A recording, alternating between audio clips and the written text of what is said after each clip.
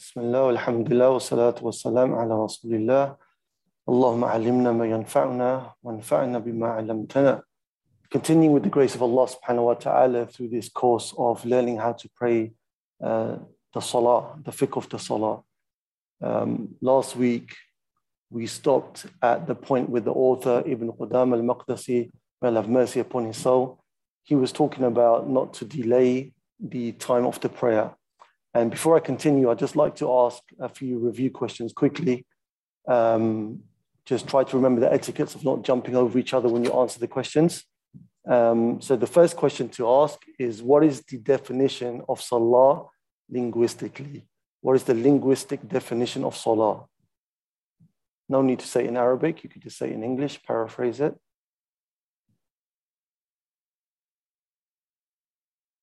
Anybody there to answer that question? The linguistic definition of salah?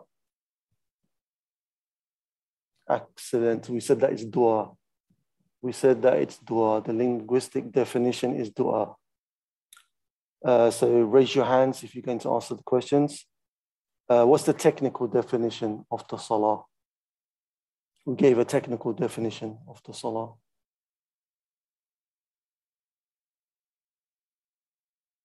We said it's عبادة ذات أقوال وأفعال مفتتحة بالتكبير ومختتمة بالتسليم. So if anybody can translate that in English, we said that it's an act of worship comprising of statements and actions. It starts with the takbir and it's completed with the taslim. And the last question that I'd like to ask, if anybody wants to answer, how is bulugh, how is maturity or the age of responsibility reached? We mentioned 4 things that are to be considered with regards to bulugh. What are these matters? Yeah, so puberty via the appearance of the hair. What else can be said in this regard? The age, which is 15. If the age of 15 is reached.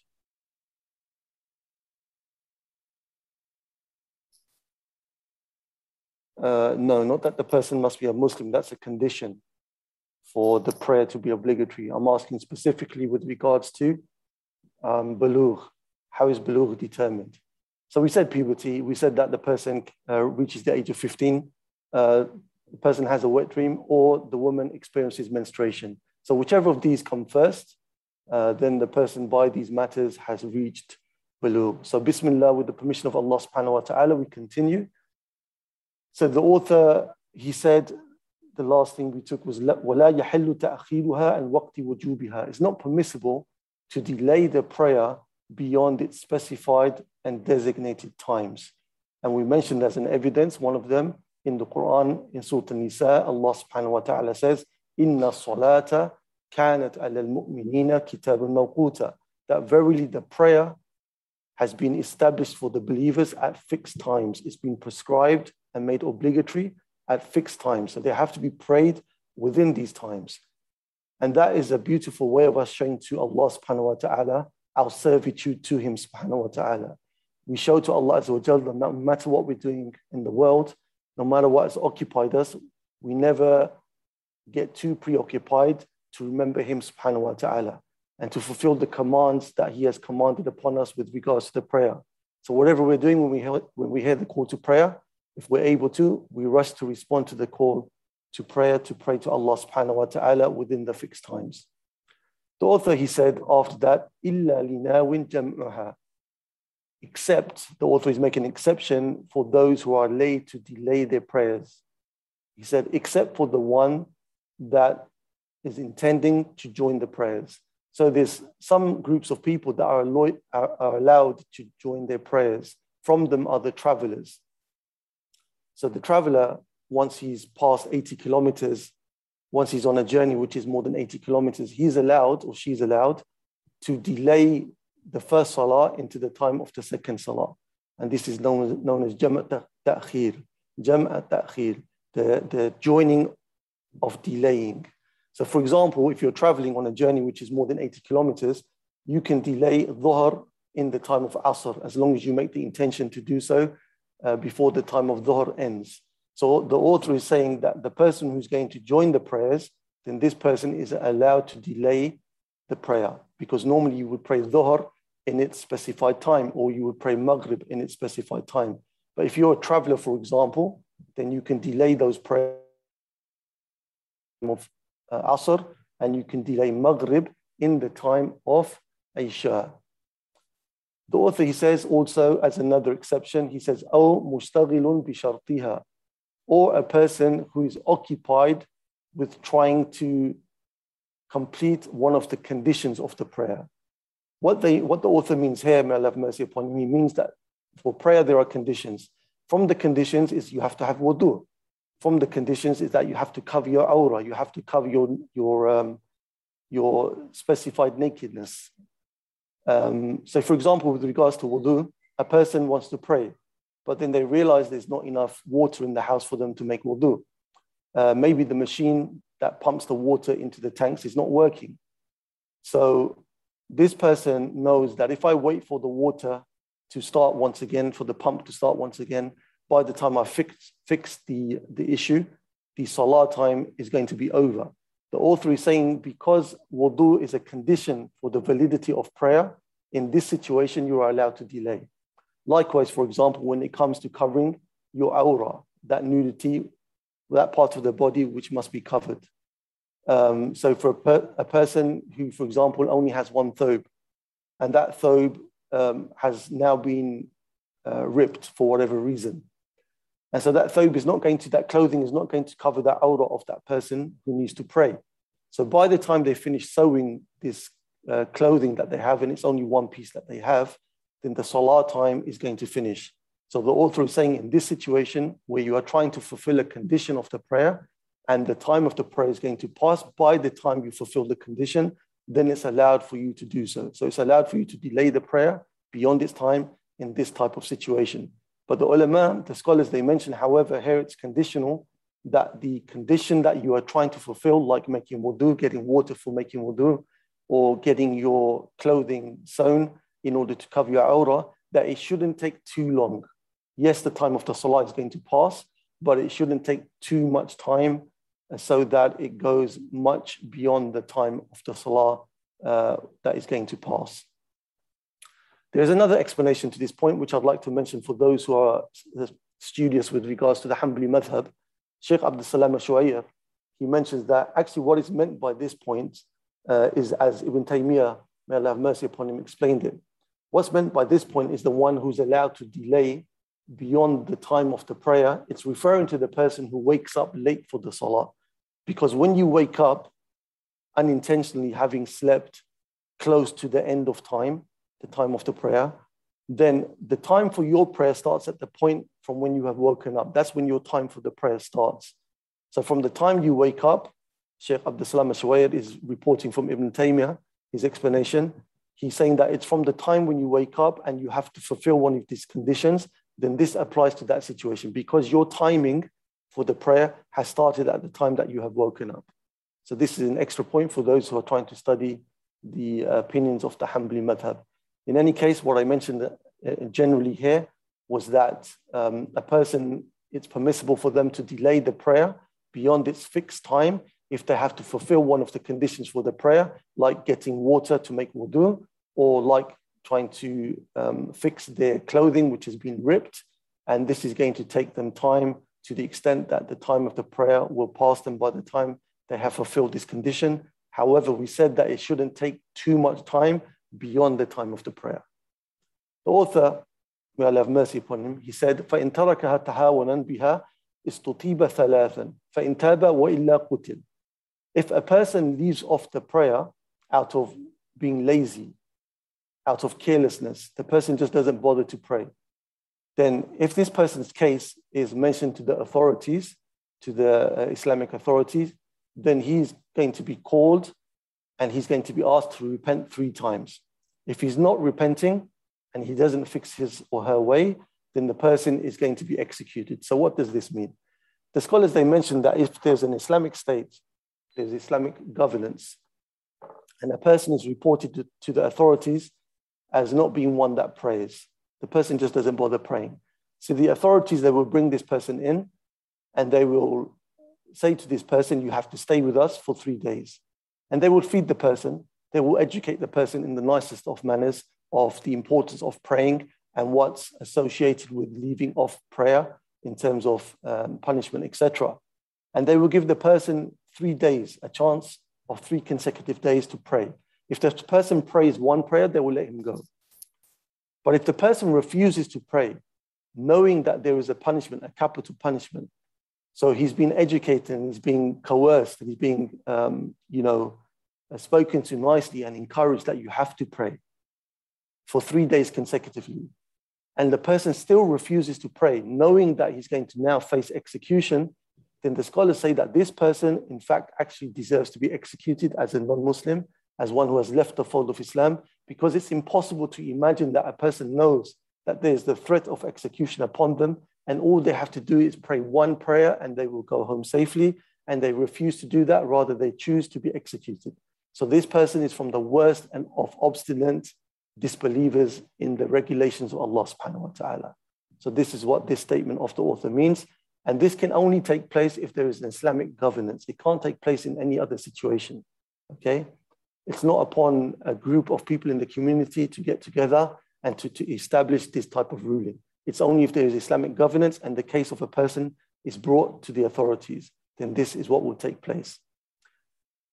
So by that, we move on now to the next chapter that the author is going to mention in the book of prayer. The author now is going to start to speak about Babul Adhan wal Iqama, the chapter pertaining to the Adhan and the Iqama.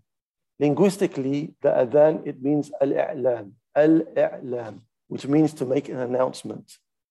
Allah subhanahu wa ta'ala says in Surah At-Tawbah, verse 3, a part of the verse, وَأَذَانٌ مِّنَ اللَّهِ وَرَسُولِهِ إِلَى النَّاسِ يَوْمِ الْحَجِّ الْأَكْبَرِ. That there is an announcement, a proclamation from Allah subhanahu wa ta'ala and the messenger to the people on the day of Hajj al-Akbar, on the great day of the Hajj.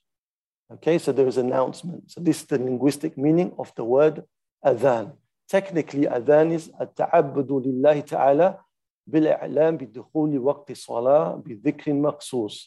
Technically, the meaning is to worship Allah subhanahu wa ta'ala by announcing the adhan with specific dhikr, with specific words of remembrance.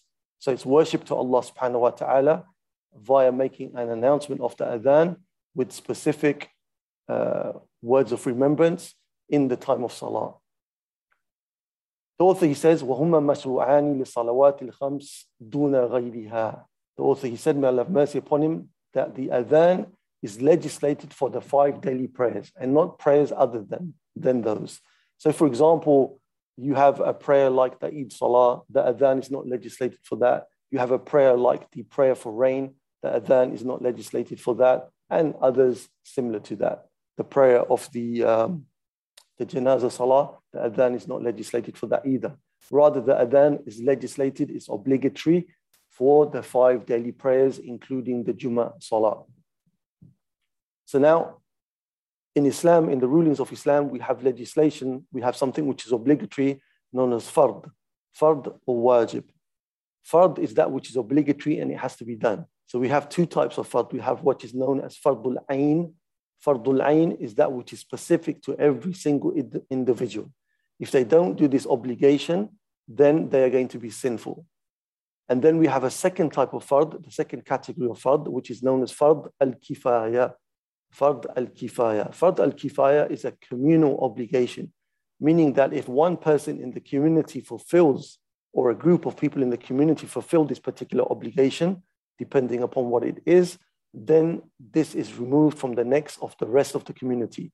However, if nobody in the community fulfills this obligation, then everybody in the community is sinful until it is fulfilled. So the first type, the fardul ayn, the obligation which is upon every individual to fulfill, is like the prayer. So if a person doesn't fulfill this obligation, then they are sinful. The second type is like the one we are speaking about now, the adhan, is fardul kifaya. Fardul kifaya is the communal obligation.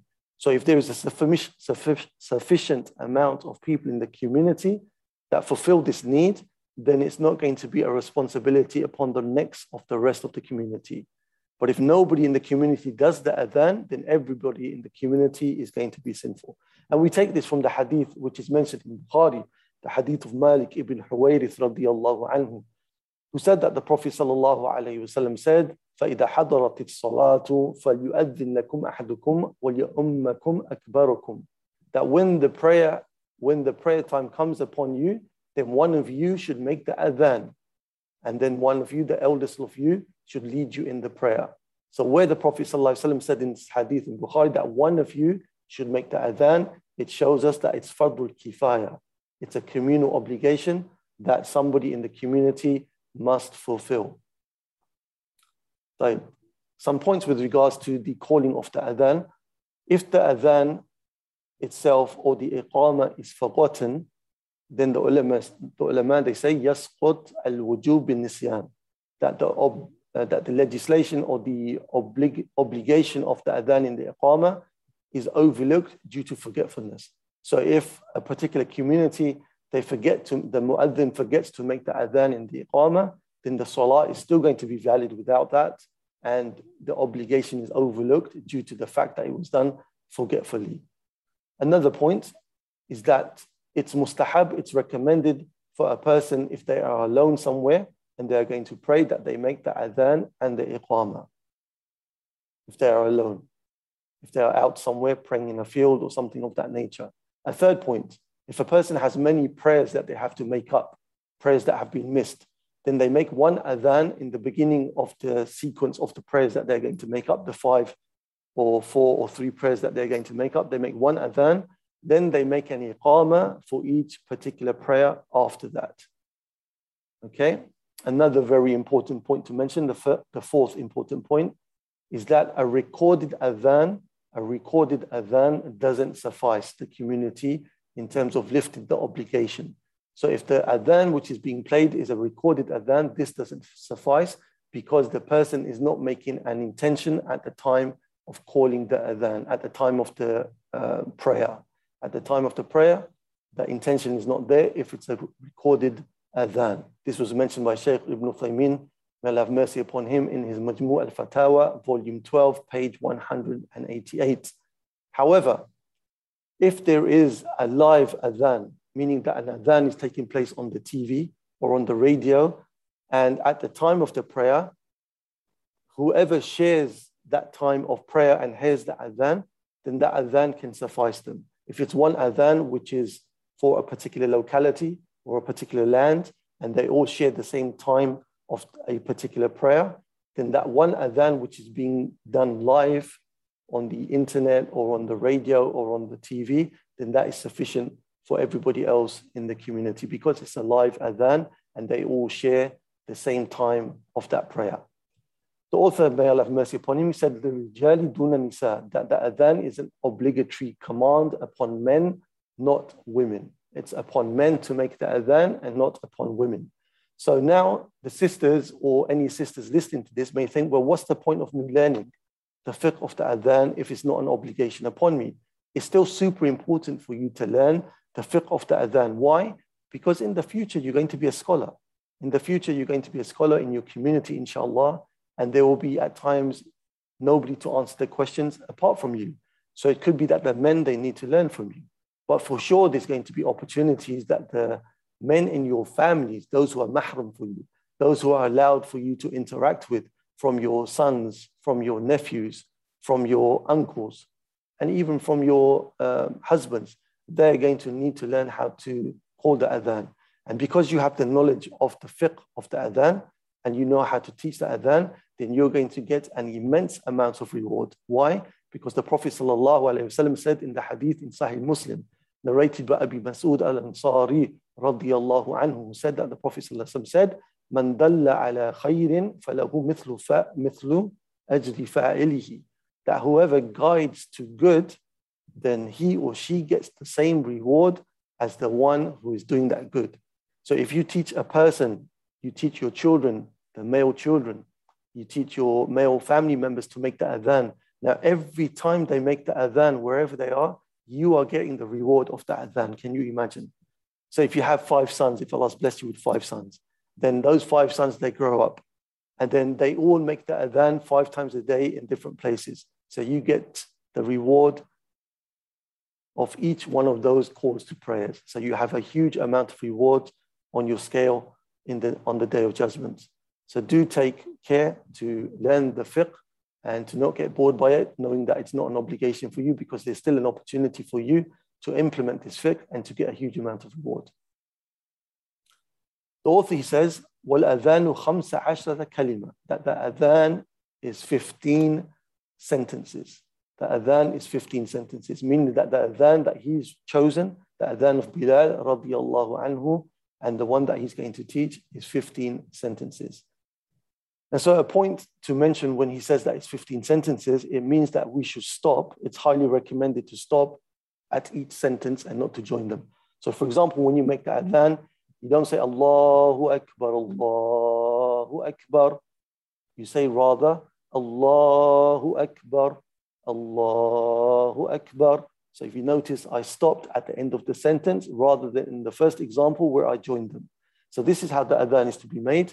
Highly recommended to do so, that at the end of each sentence, the adhan, the person stops on that before starting the next sentence. The author, he said, لا ترجيع فيه. There is no tarji' in this adhan that he has chosen. Otherwise, there are reports where the tarji' is permissible. For example, you have the hadith of Abi Ma'jura radiyallahu anhu, who used to do it, and it was accepted from him.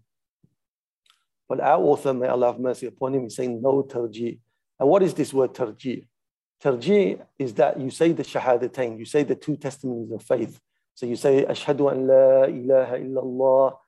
And then what you do is that you repeat it to yourself quietly. So after having said it loudly, you then repeat it to yourself quietly, the 2 testimonies of faith. So the word tarji' comes from this meaning of returning. لأنه يرجع من السر إلى العلن. Because the person is returning from loud, saying it quietly, and then going back to saying it loud. So there's no tarji', there's no repetition of the 2 testimonies of faith, Ashhadu an la ilaha illallah or Ashhadu anna Muhammad Rasulullah. It's not to be said quietly after it's said loudly. However, if the person does do it, then there's no sin upon them. As we said, it is mentioned in other versions of the adhan. But our author and in general, the Hanbali scholars, they said it's not recommended to do it. The author, he said, وَالْإِقَامَةِ إِحْدَى عَشْرَ كَلِمَةً. The iqamah itself is to do the adhan, to do the iqamah. The iqamah is that which is said before the prayer is about to take place. Okay, the iqamah is 11 sentences. So the difference between the iqamah and the adhan is that the adhan has 15 sentences and the iqamah will have 11. So in the iqamah you say Allahu Akbar, Allahu Akbar twice instead of saying it 4 times. Then you say Ashhadu an la ilaha illallah once instead of saying it twice. Then you say Ashhadu anna Muhammad Rasulullah once instead of saying it twice. Then you say Hayya ala salah once. Then you say Hayya ala al-falah once. Then you say Qad qamatis salah, Qad qamatis salah. And then you say Allahu Akbar, La ilaha illallah. So this is how the iqamah is to be done, and that is the difference between the iqamah and the adhan. The author, he says, وَيَنْبَغِي أَنْ يَكُونُ الْمُؤَذِّنُ أَمِينًا. It's imperative that the one who is giving the adhan, he's trustworthy. So it's an imperative description that must be in the mu'adhin, that the mu'adhin is a trustworthy person. Why? The Prophet ﷺ mentioned in the hadith collected by Imam Ahmad and Abi Dawood, he said, Al-Imam Dhamin wal-Mu'adhin Mu'taman. That the Imam who leads the prayer is Dhamin, meaning that he guarantees your prayer. Meaning that any mistakes that you make behind the Imam is going to be the guarantor of your prayer to be correct because you are praying behind him. He kind of guarantees your prayer to be correct. Whereas the mu'adhin is one who is to be trusted. So question to yourselves, what does it mean that the mu'adhin is to be trusted? Why is it that the mu'adhin has to be somebody who is trustworthy? Excellent, very clear, very good. So it's regards to the salah timings. He has to be trustworthy in the sense that he has to be honest and he has to be punctual with regards to the salah times. Because if he makes the adhan before the time has come in, then our prayers will be invalid. So that's imperative. And also the scholars, they say that in the past, it used to be the case that the mu'adhin, before microphones were existent, or in places where there's no microphones, the mu'adhin, he would climb the minaret and call the adhan so that his voice could spread as far as possible. The higher up you are, the more likely it is that your voice is going to spread far and wide. And so due to that, it was possible for the mu'adhin to easily look up into the houses and see the women that were not uncovered properly. So if the mu'adhin was somebody who was evil, it was easy for him to do that. So that's why the ulama said that the mu'adhin has to be somebody who is trustworthy, so that the times will be done at the correct time. And also in the situation that I described, the person wouldn't have evil intentions. Also, the author, he says, sayyitan. Sayyitan, that the person, it's imperative that he is sayyitan. Sayyit means that the mu'adhin has a loud, strong voice. Obviously, a loud, strong voice so that people from a distance can hear the adhan. However, today, the ulama, they say, because microphones are available, it's not so important that the person has a loud, strong voice, because the microphone itself will do that job for the person. However, some scholars, they add an important point here. They said that it's good for the person to have a nice voice, not a voice like mine, which is croaky, not a voice which some mu'adhin they have, sadly, is like, a cat is being stepped on, and it's a really kind of really shrieking sound, because you got to remember that the adhan is a type of dawah. You are calling people, you're calling the Muslims to come and pray. And also non-Muslims are hearing that beautiful call to the salah. And if it's done with a nice voice, if it's done with a good voice and in a good manner, then it can have a good effect on the souls and the hearts of Muslims as well as non-Muslims. So in fact, the Prophet ﷺ, he used to choose from a variety of different people who should be the mu'adhin. So people in the masjids, they shouldn't be arrogant. They should have the humility to recognize who amongst them has good sound, good voice, and a good knowledge of how to pronounce the adhan in a proper way. And they should be willing to step back and allow that person to come forth and to deliver the adhan for the reasons that I mentioned. And in fact, this point that I've mentioned is so important, it should apply to everything that we do for the sake of Allah subhanahu wa ta'ala. So whoever is doing dawah, for example, if you've been in a place where you have been in charge of delivering lectures for 10 or 15 years, but then somebody comes to your community and they are more knowledgeable than you and better than you in terms of delivering a lecture or organizing lectures, for example, then you should be happy to step back and allow that person to step forward. Why? Because they're going to do a more productive job than you. And you want that to be the case for the sake of Allah's religion to spread and for the sake of Allah's religion to be served in the best of manners.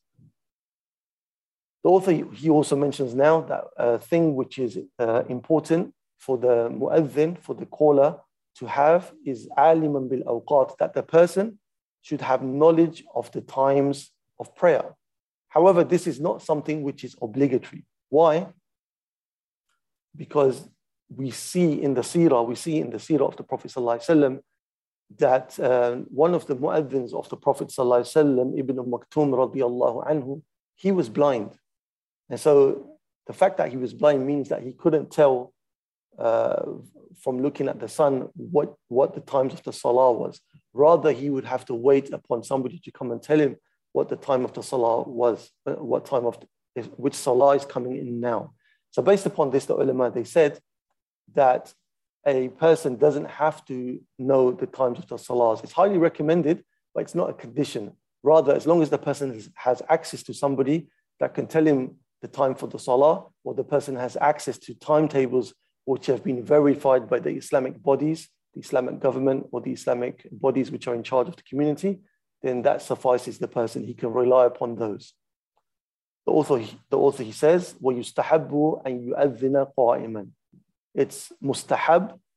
This word, we keep hearing it, mustahab, yustahab. So what does this word mustahab mean?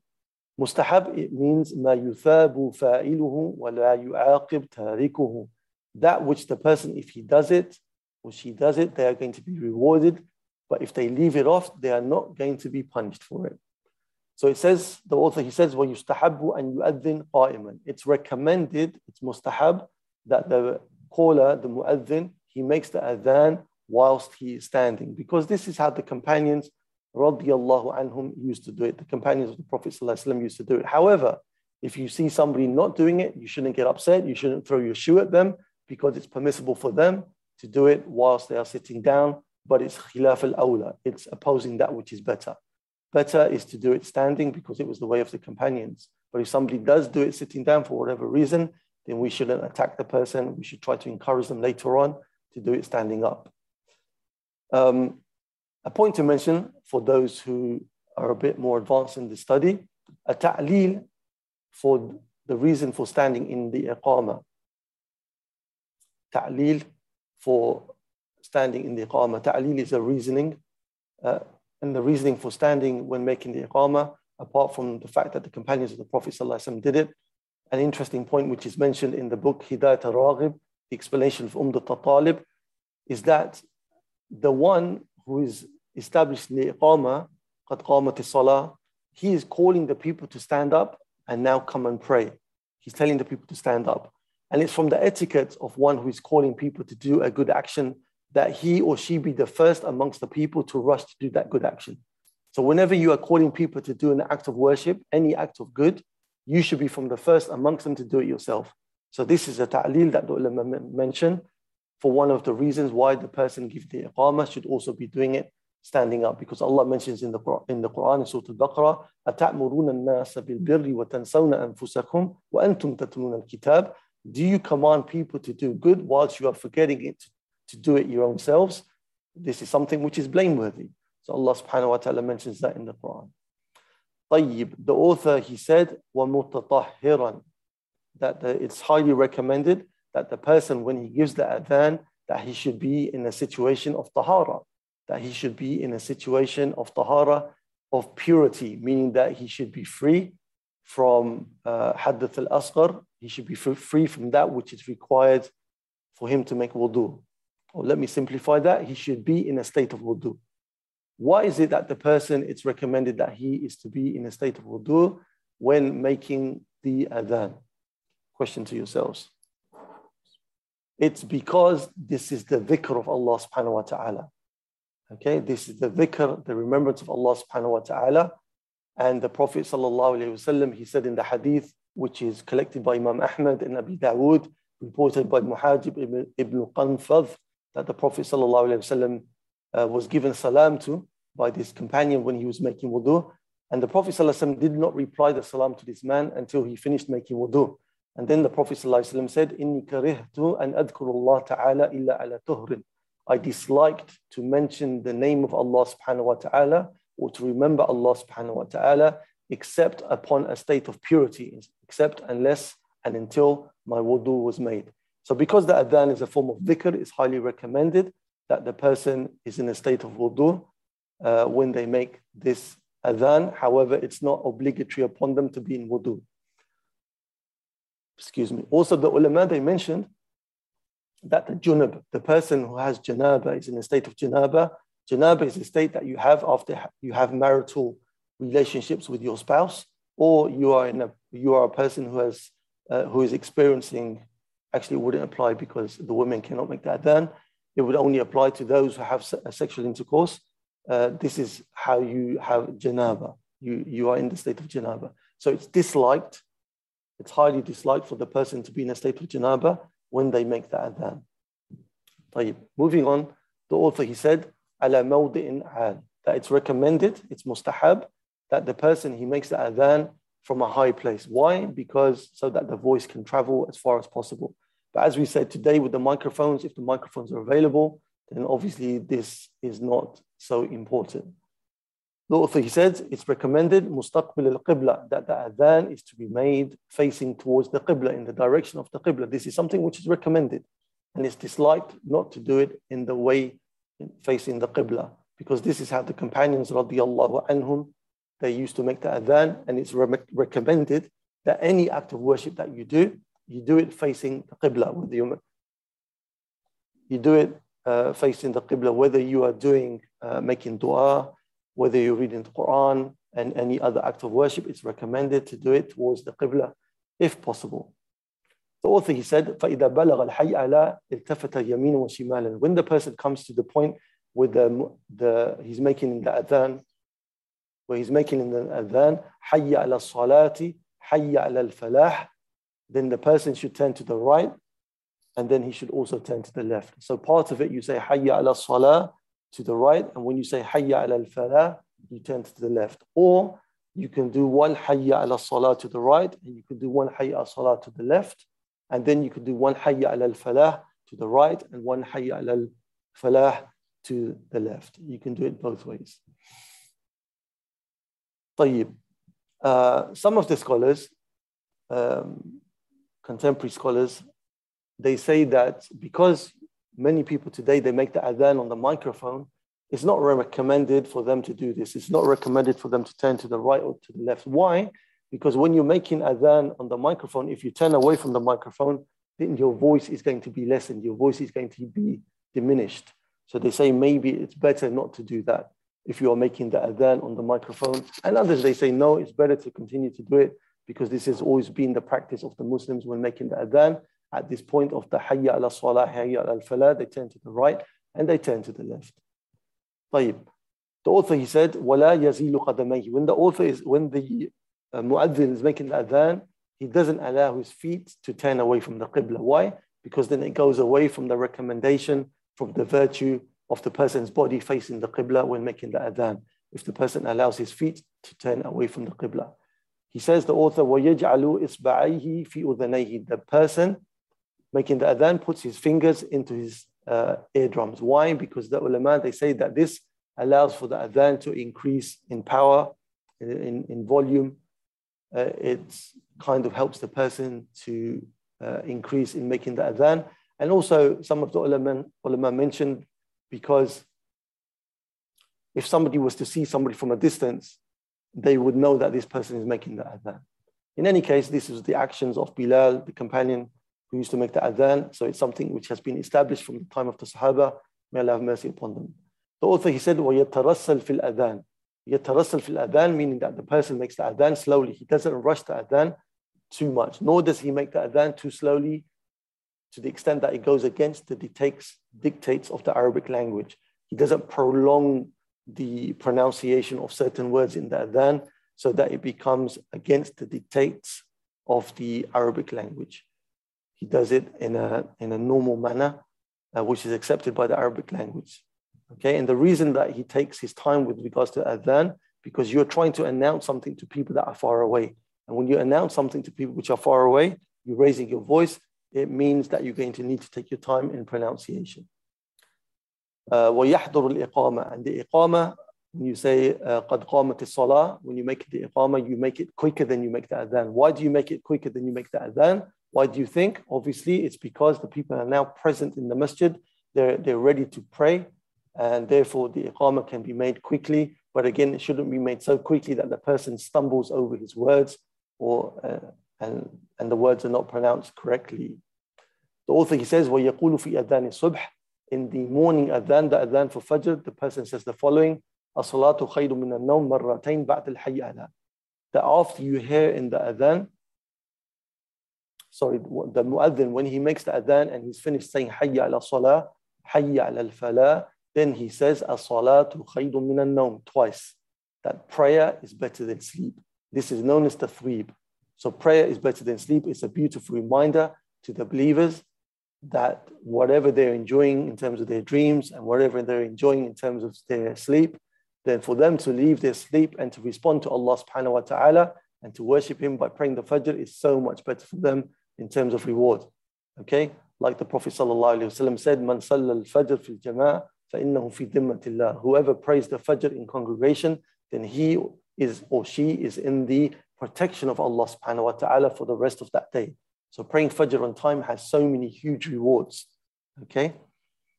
So as we said, that the person says, "Salatu khayru min an-nawm" twice after hearing the hayya ala salah, hayya ala al-falah, after saying the hayya ala. طيب. The author, he says, وَلَا يُؤَذِّنُ قَبْلَ الْوَقْتِ إِلَّا لَهَا. That the salah, the adhan for the salah is not to be given unless and until the time for that particular salah has come in. Okay? وَلَا يُؤَذِّنُ قَبْلَ الْوَقْتِ إِلَّا لَهَا. Except for the Fajr prayer. It's allowed for the Fajr prayer that the adhan can be made like after the time of Isha has finished. Okay? The reason being is because in the hadith of Sahih Muslim, the Prophet ﷺ said, Inna Bilal yu'adhinu bilayl, fakulu washrabu hatta yu'adhinu ibn Maktum. That Bilal, he makes the adhan during the night, meaning once the time of Isha has been finished, and he makes the adhan before the time of Fajr has come in.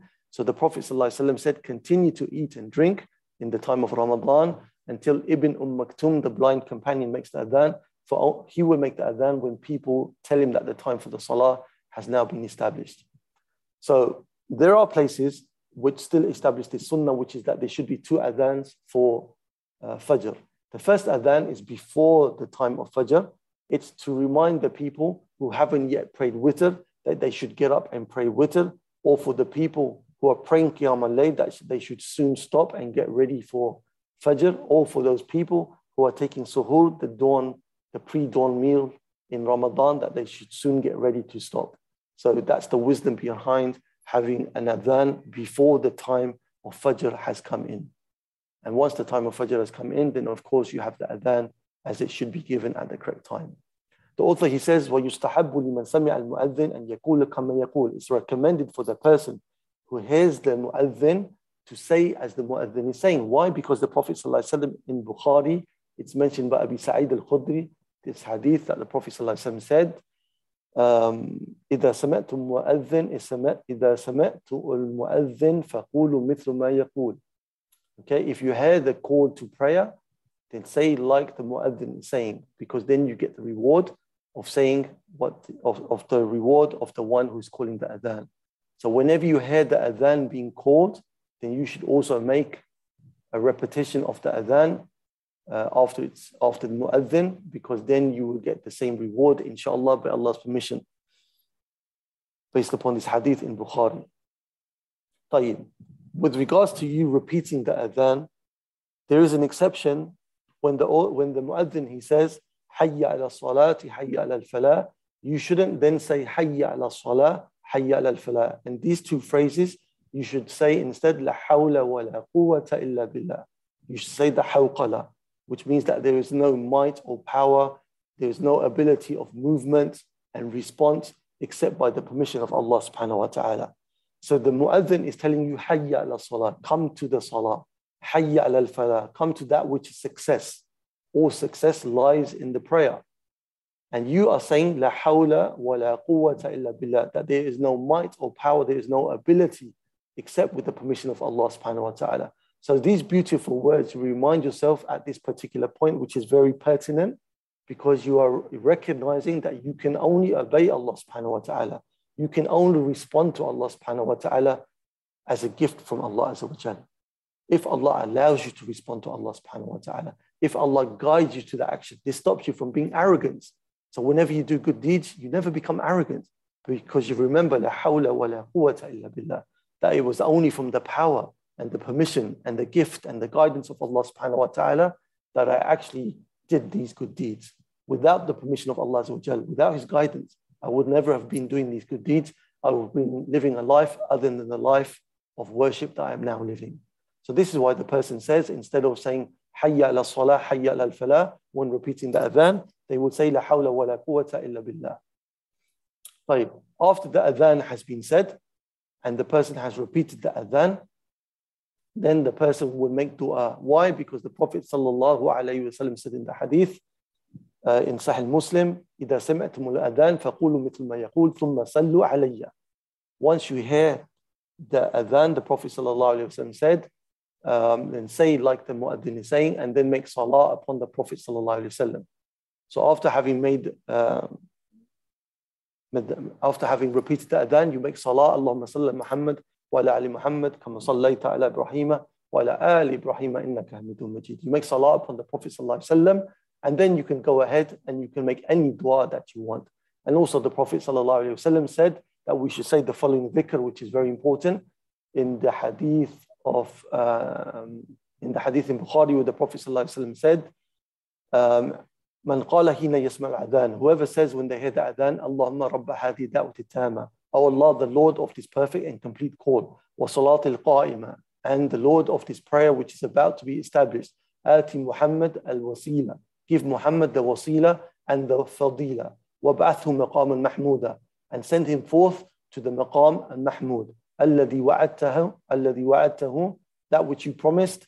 حَلَّتْ لَهُ شَفَاعَتِي. The Prophet ﷺ said, then this person who says these words, then intercession from me for this person on the Day of Judgment will be valid. This person will receive my intercession by Allah's permission on the Day of Judgment if he says these words. Allahumma rabba hadi da'wati tama wa salati al-qa'ima ati Muhammadin al-wasila wal-fadila wab'athhu maqaman mahmuda alladhi wa'adta.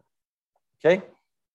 The word wasila, as mentioned by the ulama, it's a rank or a place in Jannah. And the Prophet ﷺ said it's a high rank and place in Jannah that is only for one of the slaves of Allah Azza wa Jal. And I hope that person is going to be me, as mentioned by the Prophet ﷺ in Sahih Muslim. And the word fadila, as mentioned by Imam Ibn Rajab in his explanation of Sahih Bukhari, he said it is to show the status of the Prophet ﷺ on the Day of Judgment. That you are asking Allah Azza wa Jal that you give the Prophet ﷺ the fadila, that the Prophet ﷺ's status and nobility is shown to all of the creation on the Day of Judgment. And the Prophet ﷺ said in the hadith in Sahih Muslim, أَنَا سَيِّدُ وَلِدِ آدَمْ يَوْمِ الْقِيَامَةِ وَلَا فَخْرٍ. I am the best of the creation on the Day of Judgment from the sons of Adam. And this is not being said out of arrogance, the Prophet ﷺ said in Sahih Muslim. And the Maqam al-Mahmud is a position wherein the Prophet ﷺ would be the only one who has that position, meaning the Prophet ﷺ is the only one that would be given the ability to make shafa'a, the ability to make intercession with the permission of Allah subhanahu wa ta'ala. So it's not that the Prophet ﷺ makes intercession for anybody he wishes, rather it's that he makes it with the permission of Allah subhanahu wa ta'ala for who Allah subhanahu wa ta'ala permits, whether it's the major shafa'a or the minor shafa'a, the intercession. طيب. Another point to mention before we finish is that the person after hearing the adhan, between the adhan and the qama, the person should make lots of dua, as we mentioned, and the person should also pray 2 rak'ah. Why? Because in Bukhari and Muslim, from the hadith of Abdullah ibn Muwaffal radiyallahu anhu, the Prophet ﷺ said, بَيْنَ كُلِّ أَذَانَيْن صَلَاتٌ بَيْنَ كُلِّ أَذَانَيْن صَلَاتٌ بَيْنَ كُلِّ أَذَانَيْن صَلَاتٌ. The Prophet ﷺ said, between 2 of the adhans, meaning the actual adhan and the iqama, there is a prayer, there are 2 rak'ahs. And then the Prophet ﷺ said in the 3rd time, بَيْنَ كُلِّ أَذَانَيْن صَلَاتٌ لِمَنْ شَاءَ, for the person who wishes to do so. That if you wish to do so, there are 2 nafil, 2 supererogatory prayers that you can pray, 2 units between the adhan and the iqama. So this is something which is also recommended to do, as well as making as much dua as you possibly can, because making dua between the adhan and the iqama is a time when your dua is likely to be answered. A few more points before we finish. The ulama, they say that if a person enters the masjid and the adhan is being called, then they shouldn't pray what is known as tahiyatul masjid, the 2 units of prayer which are prayed once you enter the masjid, and these units are obligatory. Rather, they should listen to the adhan, and then when the adhan is finished, then they go ahead and pray. Except on the day of Jummah, at the time of the 2nd adhan before the khutbah. If the person enters the masjid and it's the 2nd adhan before the khutbah, what they should do in this situation, they shouldn't listen to the adhan. They should quickly pray the 2 units of prayer, and then they should sit for the khutbah in this situation. The ulama, they mention as a point also that the adhan has to be completed by 1 person. 2 people cannot share the adhan. Also, the ulama, they mention that the person does not have to be baligh to do the adhan. Rather, a person can be mumayyiz. Mumayyiz, that a person reaches around the age of 7 or 10, and they know the difference between right and wrong. They are able to take instruction. So the person doesn't have to reach bulugh. Rather, it can also be a child that can make the adhan, as long as they are mumayyiz. They have reached past the age of 7, and they are able to distinguish between right and wrong and take instruction. The adhan, it should have tartib and muwalat. Tartib is that it has to be done consecutively in order as it's normally given. The order should never change. And also there should be muwalat. Muwalat is that there should be continuity between the sentences. There shouldn't be a big gap that somebody is making the adhan, and therefore, for whatever reason, he has a 2-minute daydream before he makes the next sentence, then this would invalidate the adhan. There has to be that muwalat, which is continuity. Also, one last point to mention, that if somebody hears the adhan for a particular salah and they've already prayed this particular salah. Say, for example, you heard the adhan for dhuhr after you've prayed dhuhr. So you drive and then you go to a masjid, past the masjid, which for whatever reason delayed the call to prayer. So then they call the prayer to dhuhr. You should not repeat the adhan. Why? Because you have already fulfilled the call to the prayer, because you already responded to the call by praying that salah. So if you've already prayed the salah, you do not then respond to another adhan, which is for that same time prayer. However, if you are in the bathroom, for example, and you are unable to respond to the adhan, then you respond to the adhan once you come out of the bathroom. Wa sallallahu Nabi Muhammad sallallahu alaihi wasallam. This is what we have to say today. We'll stop here, inshallah. Anything which was correct was from Allah subhanahu wa ta'ala. The shortcomings and mistakes were from myself and shaitan.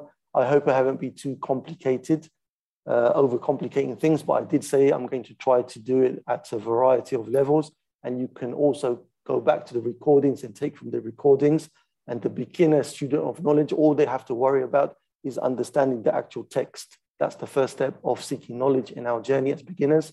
And anything that you can take from above that is all well and good and virtuous, inshallah. If you have any questions on the topics that we've taken today, please type away. Can women make iqama or adhan home alone? No, women should not make the adhan or the iqama, according to the Hanbali scholars, even if they're home alone. How can women gain the reward for Fajr Jama'ah that men do? The women would still gain a huge amount of reward for having prayed at home, even if they were in the Prophet ﷺ's masjid, even if they were in Mecca. For them to pray at home instead of going to the masjid, they would gain the same amount of reward as the men who are going to the masjid, because the Prophet ﷺ said that the best of prayers for the women is in her house. So by you fulfilling the command of the Prophet ﷺ or the recommendation of the Prophet ﷺ, by praying at home, you will get the same amount of reward that the men get by the permission of Allah subhanahu wa ta'ala, because Allah loves to reward. If we cannot hear the adhan and we rely on timetable, when do we make dua and dua for the Prophet ﷺ? If you cannot hear the adhan, then you don't make dua in this situation, because this dua and the repetition of the adhan is conditional upon hearing the adhan. And alhamdulillah, there's so many times throughout the day when you came in dua to Allah Azza wa Jal and salah upon the Prophet sallallahu alaihi wasallam. In fact, the more salah you make upon the Prophet sallallahu alaihi wasallam, the more virtue and barakah and blessings you will have in your life. When we repeat the adhan, must we also be facing the qibla? So must is not the correct word, but it's highly recommended that you face the qibla. It's not a must, but it's highly recommended. Is salawat upon the Prophet ﷺ wajib or sunnah?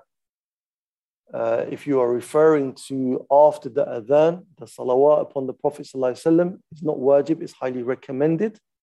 And it's highly recommended for you to make much salah upon the Prophet ﷺ, because the Prophet ﷺ in the long hadith, he mentioned to a companion who was saying, Ya Rasulullah, I'm going to make so much salah upon you. The Prophet ﷺ said, إِذَا تُخْفَى هَمَّكَ وَيُغْفَرْ لَكَ ذَنْبَكَ. In that case, then all of your woes and worries will be sufficed, and all of your sins will be forgiven. So making much salah upon the Prophet ﷺ is something which is extremely virtuous, but it's not something which is obligatory unless it's in the salah, or unless you hear the name of the Prophet ﷺ. Is it important to know what madhab, the fiqh, is being presented from for a student, for a beginner student of knowledge, and quote unquote student of knowledge, right? For a student of knowledge, it's good for you to know that this is taken from the Hanbali madhab, based upon the teachings of one of the imams of the Hanbali madhab and one of the imams of Ahl Sunnah in general, who is Imam Ibn Qudamah al-Maqdisi. That's if you're a student of knowledge, taking the journey to learn knowledge in a detailed manner.